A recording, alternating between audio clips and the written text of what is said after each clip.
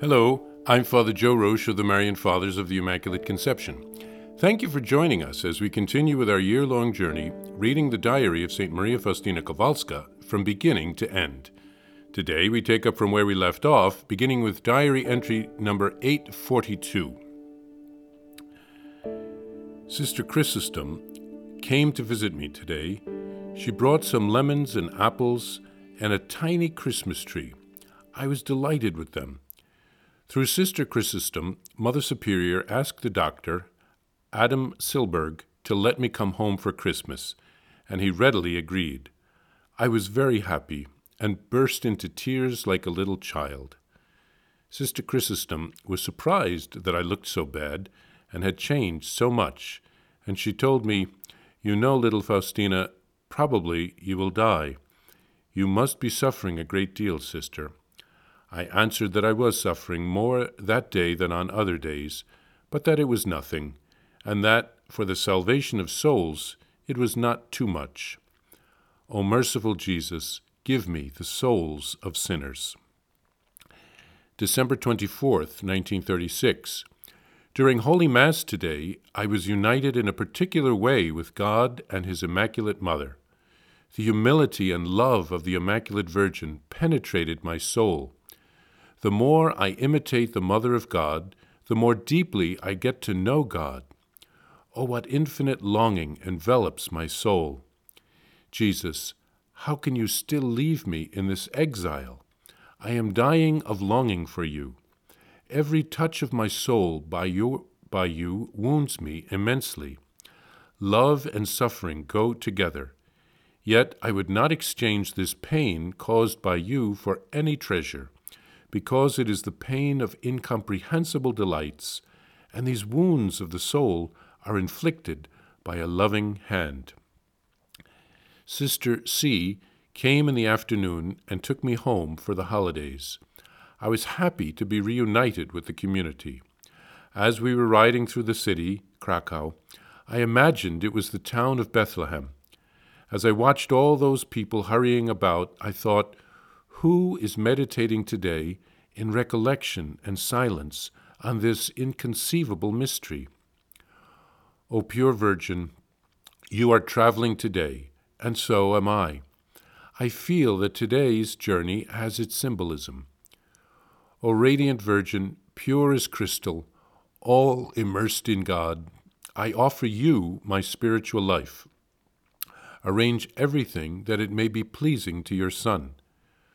O my Mother, how ardently I desire that you give me the infant Jesus during the midnight Mass.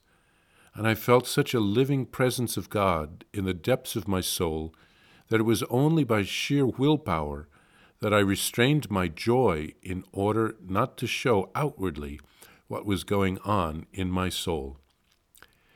Before the vigil supper, I entered the chapel for a moment to break the wafer spiritually with those dear to my heart. I presented them all by name to Jesus and begged for graces on their behalf. But that wasn't all. I commended to the Lord all those who are being persecuted, those who are suffering, those who do not know His name, and especially poor sinners. O little Jesus, I fervently ask you, enclose them all in the ocean of your incomprehensible mercy. O sweet little Jesus, here is my heart. Let it be a little cozy dwelling place for yourself. O infinite majesty, with what sweetness you drew close to us. Here there is no dread of the thunderbolts of the great Jehovah. Here there is the sweet little Jesus. Here no soul is afraid, although your majesty has not lessened, but only concealed itself. After supper I felt very tired and was in pain. I had to lie down, but I kept vigil with the Most Holy Mother, awaiting the arrival of the little child. December 25th, 1936, Midnight Mass. During Mass, God's presence pierced me through and through. A moment before the elevation, I saw the Mother of God and the infant Jesus and the good old man. Saint Joseph, the Most Holy Mother spoke these words to me: "My daughter, Faustina, take this most precious treasure." And she gave me the infant Jesus. When I took Jesus in my arms, my soul felt such unspeakable joy that I am unable to describe it. But, strange thing, after a short while, Jesus became awful, horrible-looking, grown up and suffering. And then the vision vanished. And soon it was time to go to Holy Communion. When I received the Lord Jesus in Holy Communion, my soul trembled under the influence of God's presence. The next day I saw the divine infant for a brief moment during the elevation.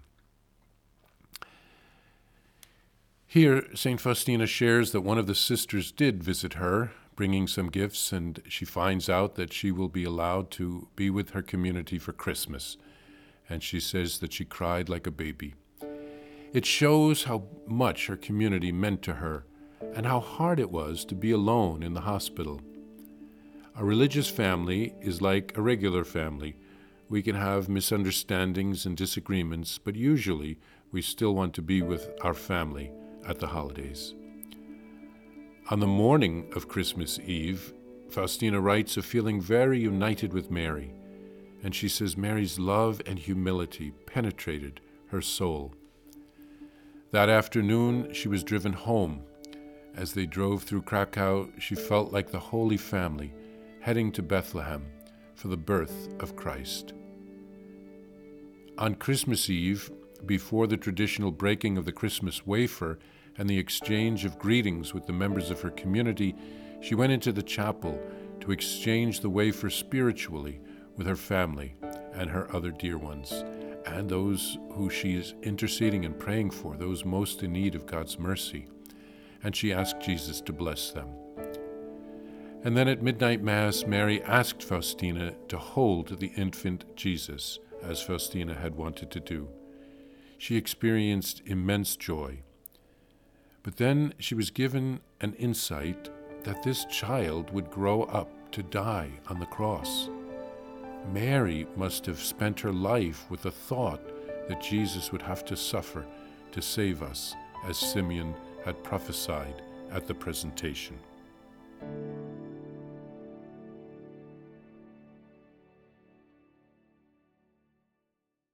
Please follow or subscribe to this podcast to receive the latest episodes and updates. If you have enjoyed this podcast, I invite you to leave a review. Reviews greatly improve our podcast ranking and will help other people throughout the world find St. Faustina's Diary in a Year. Remember, Jesus promised St. Faustina in Diary number 1075, souls who spread the honor of divine mercy are protected by God like an infant by a gentle mother. Please help us spread the message of divine mercy. Thank you, and God bless you. Visit shopmercy.org to order your copy of Divine Mercy in My Soul, the Diary of St. Maria Faustina Kowalska. It's available in print in English, Spanish, and Polish, and in English as an e-book, available now on shopmercy.org. Are you enjoying this podcast? I invite you to listen to more shows brought to you by the Marian Fathers of the Immaculate Conception. Join us daily for enriching spiritual content, which will help you on your journey with Jesus Christ. Simply visit DivineMercyPlus.org for a complete list of our shows. That's DivineMercyPlus.org.